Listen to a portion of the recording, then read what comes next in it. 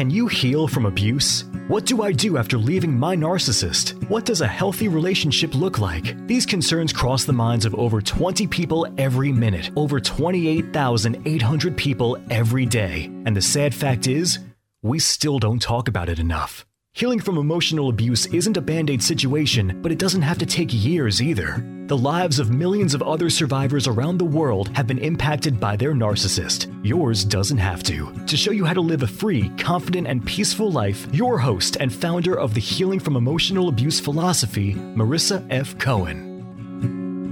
Welcome back to Breaking Through Our Silence, the podcast.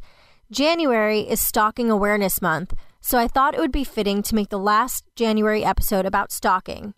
The term stalking, as defined by the Department of Justice, means engaging in a course of conduct directed at a specific person that would cause a reasonable person to fear for his or her safety or the safety of others, or suffer substantial emotional distress.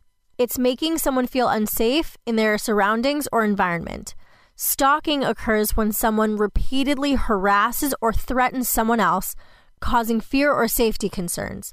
According to the National Intimate Partner and Sexual Violence Survey, about 1 in 6 women and 1 in 17 men have experienced stalking in their lifetime, reported by the CDC. I was chatting about this with a colleague of mine last week while having some coffee, and we were talking about harassment and stalking and how common it is. And I began to speak about experiences I have had with stalking in college and in workplaces, and had this overwhelming sensation that these are not experiences I've discussed much. I rarely speak in detail about the 3 times I was aggressively stalked and figured it was because stalking isn't a common topic. In fact, it's rarely given the same weight as rape or assault. People will generally overlook it until something physical happens, but stalking is extremely psychologically damaging. You don't feel safe anywhere. Even if they never touch you, you feel unsafe in all areas of your life. Have you ever experienced anything like this? The subtle feeling that you're being watched, the tension in the pit of your stomach that something isn't right, that unconscious need to peer over your shoulder consistently, but you don't know what you're looking for. That's the residue of the psychological impact that stalking has on a person. When I go to my alma mater, Rowan University, to visit my old campus or speak, I always find myself going to the one bar in town for food, Landmark. Landmark is a big place. It has 3 big separate rooms and a nightclub. I love the food there, but I find myself having this undeniable need to always be looking at the doors or the windows or all entrances to the room I'm sitting in. I can't have anyone sitting behind me or I peer over my shoulder a million times. And that goes back to a boy I dated in college for roughly 1 month. After we broke up, he would find out where I was using his fraternity brothers and other Greek life resources on campus and then show up. He would have his brothers stand in every corner or by every exit of Landmark, watching me and monitoring everything I did. He would position himself outside my classrooms after all of my classes, or have his friends outside my classrooms or outside of the building I was in to watch where I go and make sure I wasn't with anyone else. He would use his fraternity brothers' Facebooks to stalk me and see where I was, who I was with, and what I was doing. I was never one for posting all of my personal information anyways, but it really deterred me from even using social media. It even boiled down to me asking my friends to cut down on posting or tagging me in things for fear he'd show up. Usually drunk, always irate or crying. I haven't seen him since I graduated in 2014, and he hasn't seen me in person either, but I still have this unconscious need to see the front door at all times. I remember one night after class, my friend had to sneak me out of my classroom, and we maneuvered around through the back, down stairways to get out of the building because he was standing outside of the room on a day that he texted me over 75 times in 1 hour and I didn't answer. I was scared of his reaction. I was terrified of what he would say or do. His behavior was erratic, so we snuck out the back way. My friend came with me to my apartment so I could pack a bag, and we went back to his dorm where I stayed a couple days while I made a safety plan. And that's just one example of one time that I had an experience like that with him. If you haven't watched the Netflix series You, I recommend it. Season 1 is painfully accurate regarding how the mind of a stalker works, as well as signs and red flags that are commonly ignored or overlooked by stalking victims. Season 2 is great too.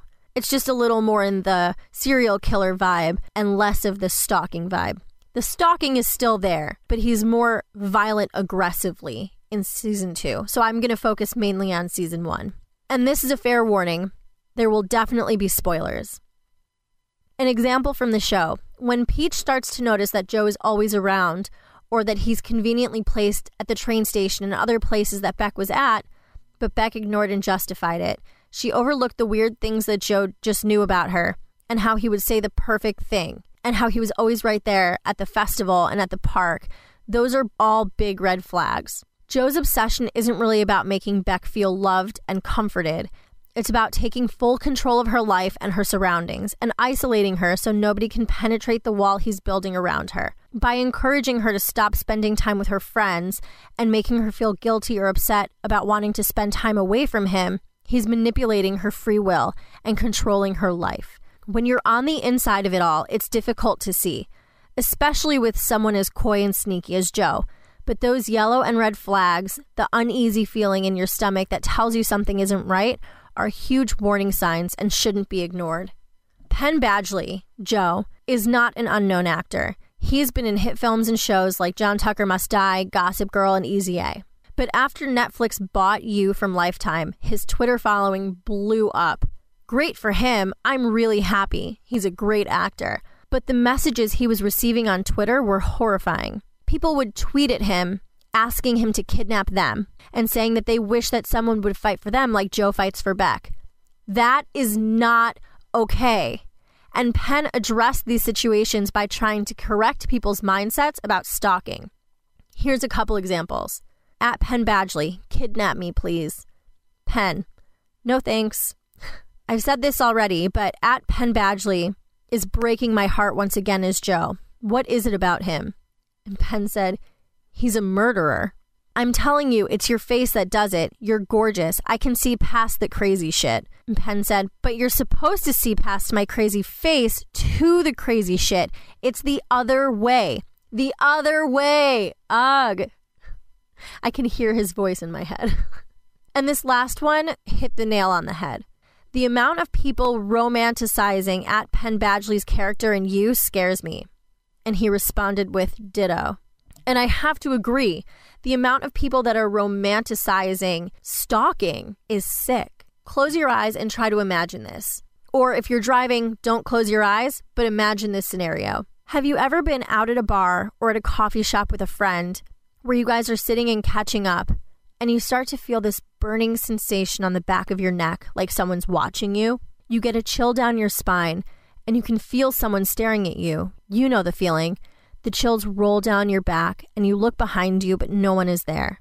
You can take a deep breath and continue your conversation and enjoy the rest of your time there. Has that ever happened to you? If you're a victim of stalking, that feeling doesn't go away. Imagine living life always looking over your shoulder and feeling like someone is watching you. My stalker stopped trying to find me in 2016, and I still find myself looking over my shoulder, even in places that he would never truly be in. My guard is always up now. A common misconception that needs to be addressed, again, is being stalked isn't romantic or flattering. I wasn't stalked because I'm cute or have a great personality. I was stalked because a person who is controlling and manipulative worked his way into my routine and did everything in his power to make me feel uncomfortable, vulnerable, and scared. I was stalked because this person was sick. After I broke it off, he used to sit in his car outside my house at 2 a.m. and watch me. I lived on the first floor, and I would see him staring into my window at 4 a.m. I had my best friend sleep over for 3 weeks, so I could hopefully get 1 hour of sleep a night. This image of him standing in my window was burned into my eyelids. Until I finally lost my mind and started sleeping at other people's dorms and houses, I did not get any sleep. I would pace around my room all night, trying to find ways to get him out of my head. At one point, he even convinced my landlord that he was interested in real estate and asked for an internship so he could be in my house when I wasn't there. Her office was right across from my room in the same house, so he was always in close proximity to me. He would get intoxicated and call me asking if he could stay over because he was too drunk to drive home, and obviously there was no reasoning with him. He would show up, throw tantrums, yell, and scream until I let him in the house, and then he would stomp around, kick, cry, throw things, and cause a big scene until I gave in. Before you ask, I didn't want to call the police because I felt bad for him and was also scared for the backlash for him and myself. And finally, he would fall asleep on my floor and I would wake up and he would be in my bed, manipulative and controlling. When I worked for the Army, I had a coworker who was a friend and never anything more that began to stalk me as well. He would harass me with text messages all the time, make really forward and uncomfortable comments at me, and imply that he, his wife, and I should have a threesome. Those are not stalking. That's just inappropriate, disgusting behavior. The stalking began when he started commenting on the pillow I was laying on at home when he wasn't there, or when he would comment on my surroundings or the people I was with without him having any prior knowledge. He hacked into my phone camera and was watching me. I thought I was going insane, and when I went to the police about it, they told me that it's impossible to hack into a camera and that they think he's just a really good guesser. So I was alone on this one. I even made a report to the commander of the base, and she just told me not to go near him. I ended up covering up my phone camera with a Post-it note and was always looking over my shoulder at work and at home. It didn't help that he knew where I lived, so I registered for my FOID card because this person has a history of aggressive, threatening, and stalker tendencies. He has, in the past, threatened to kill himself and the person who he was stalking. She even transferred to another base out of state, several states away, to get away from him, and he followed her there. And because of the 7 prior reports that went uninvestigated, I became paranoid that he would come to my house 45 minutes away or break into my house while I wasn't home and kill my dog. If he's willing to fly states to stalk someone, I think he's willing to drive 45 minutes. So I got a FOID card and learned to shoot well. Luckily, it never came to that, and I transferred to a different base. Not that he stopped trying to get to me, but it didn't last much longer than that. Anyone who has any social media, I'm sure, knows the term Facebook stalked or cyber stalked. It's a soft way of saying that you dove deeply into someone's Facebook page or pictures. And that's totally fine. My concern with it is the act of cyberstalking loses its meaning when it's watered down like that.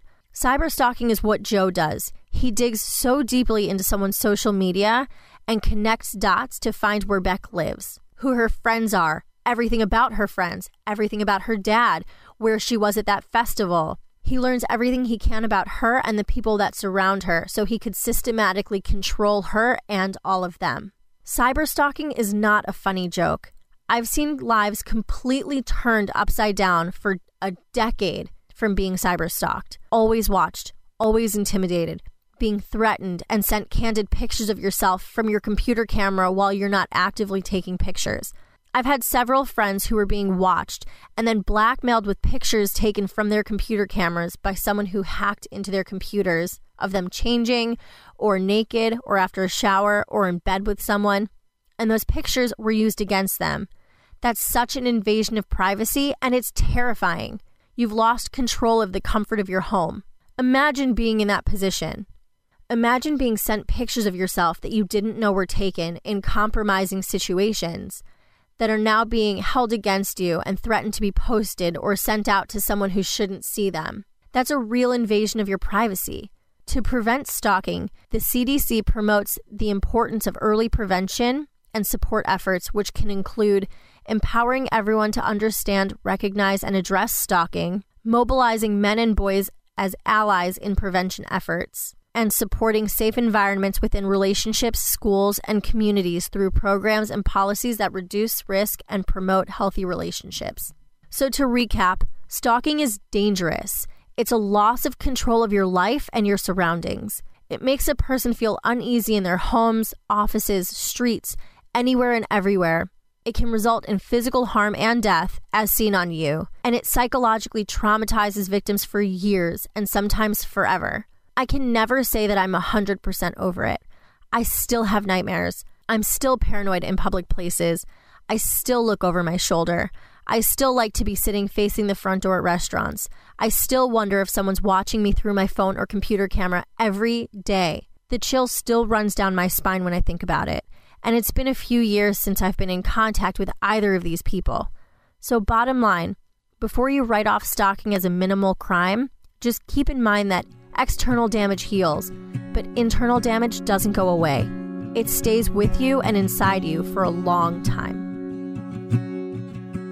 If you enjoyed this podcast, you have to check out www.marissafaycohen.com/private-coaching. That's www.marissafaycohen.com/private-coaching. Marissa would love to develop a made-for-you healing plan to heal from emotional abuse. She does all the work and you just show up. Stop feeling stuck, alone, and hurt and live a free, confident, and peaceful life. Don't forget to subscribe to the Healing from Emotional Abuse podcast and follow us on Facebook at www.facebook.com/Marissa F. Cohen and Instagram at marissa.fay.cohen. We'd love to see you there.